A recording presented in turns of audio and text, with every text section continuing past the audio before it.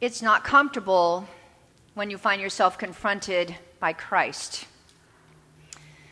In the gospel reading we just heard, Peter experiences an awkward conversation with his risen Lord. Unwilling to face the past and uncertain about the future, Peter had retreated, going back to his old way of life.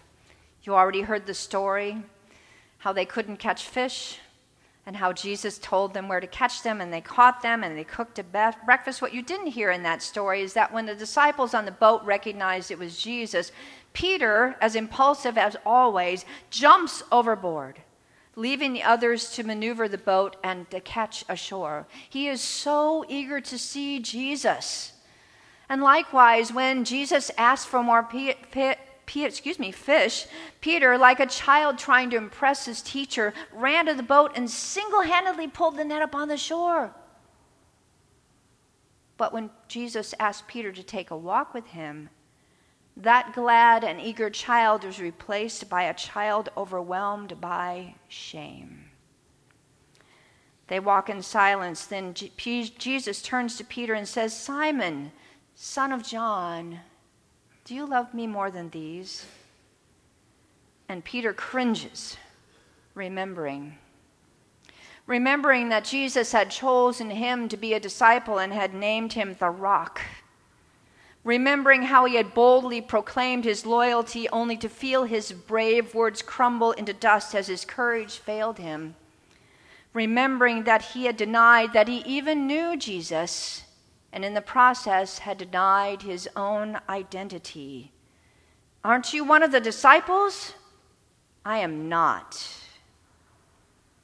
It's not comfortable when you find yourself confronted by Christ. And then there is Saul, or as we know him, Paul. Saul first appears in Acts as he is witnessing to and approving the stoning of Stephen, the first Christian to be martyred for his faith.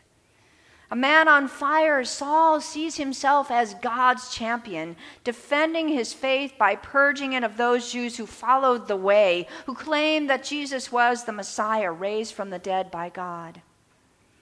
Having arrested a number of men and women in Jerusalem, Saul obtains permission from the authorities to expand his mission to Damascus. And he is on the road when something totally unexpected happens. A light from heaven suddenly flashes around him, and he hears a voice ask a question that is very different from the one asked of Peter. "Saul, Saul, why do you persecute me?" Terrified, Saul stammers, "Who are you, Lord?" And is astonished to hear the reply, "I am Jesus, whom you are persecuting." Blinded and in shock, Saul has no choice but to allow himself to be led by the hand into Damascus. There he is taken to a house where he sits for 3 days, fasting and praying, not knowing what is to become of him and no longer certain of what he believes. It's not comfortable when you find yourself confronted by Christ. And then there is Ananias. Ananias is a Christian who lives in Damascus and receives a vision in which he's called to take on a special task. The Lord said to him, "Get up and go to the street called Straight, and at the house of Judas look for a man of Tarsus named Saul." At the moment he is praying, and he has seen in a vision that a man named Ananias come in and lay his hands on him so that he might regain his sight. Ananias is appalled. And as Donald David notes, in case God has overlooked Saul's atrocities, he takes occasion to issue a brief reminder.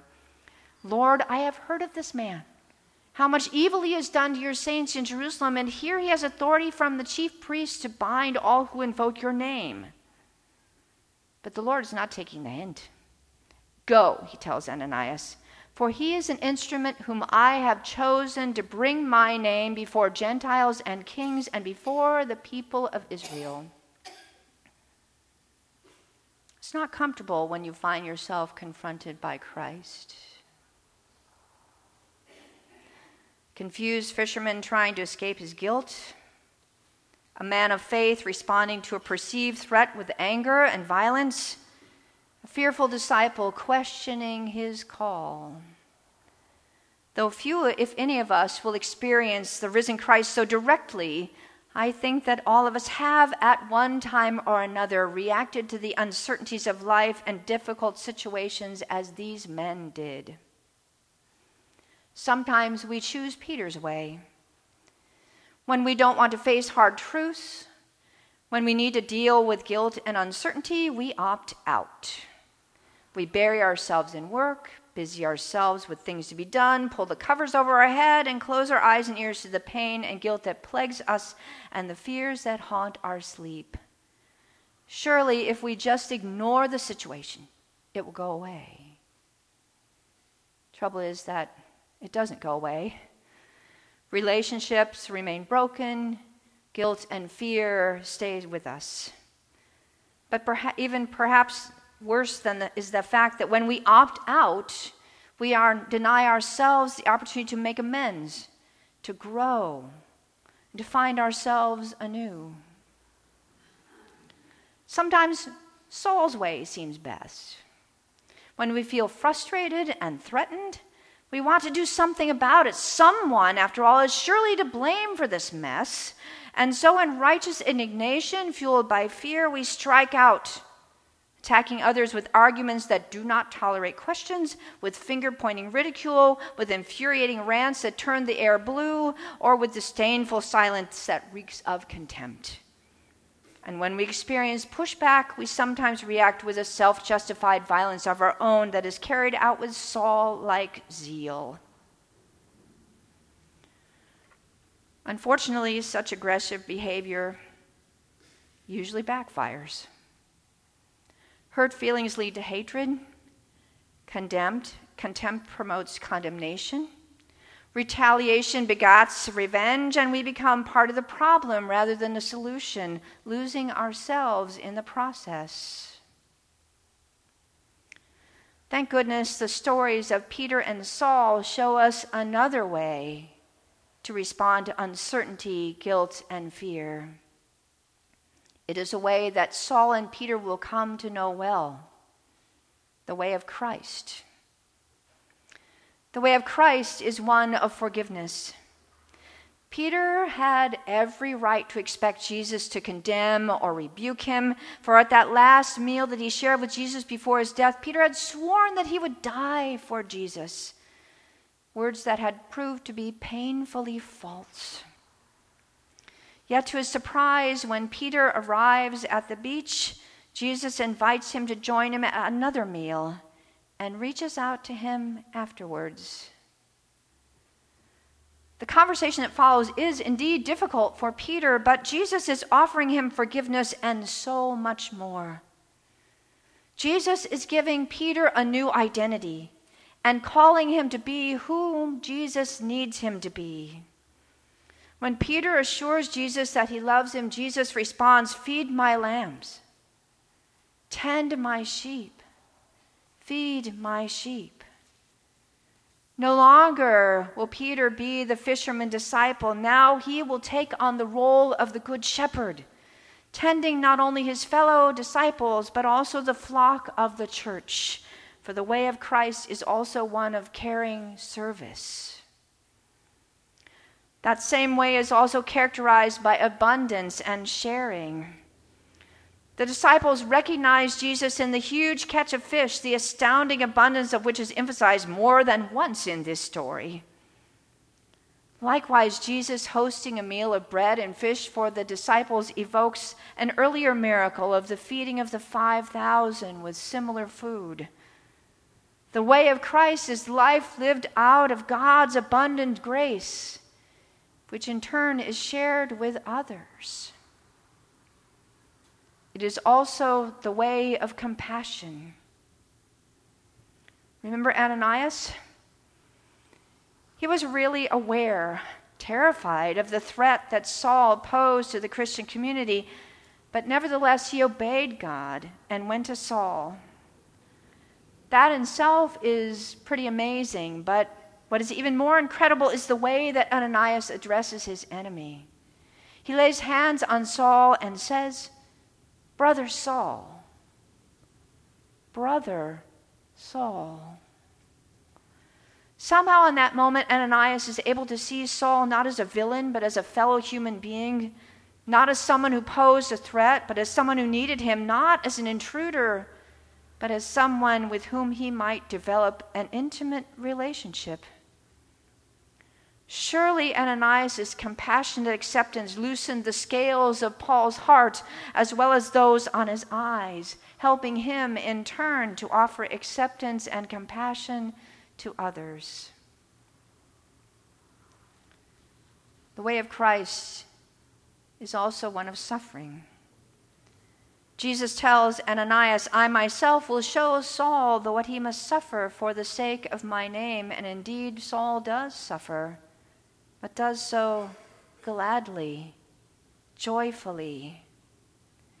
Likewise, Jesus tells Peter, when you grow old, you will stretch out your hands, and someone else will fasten a belt around you and take you to where you do not wish to go.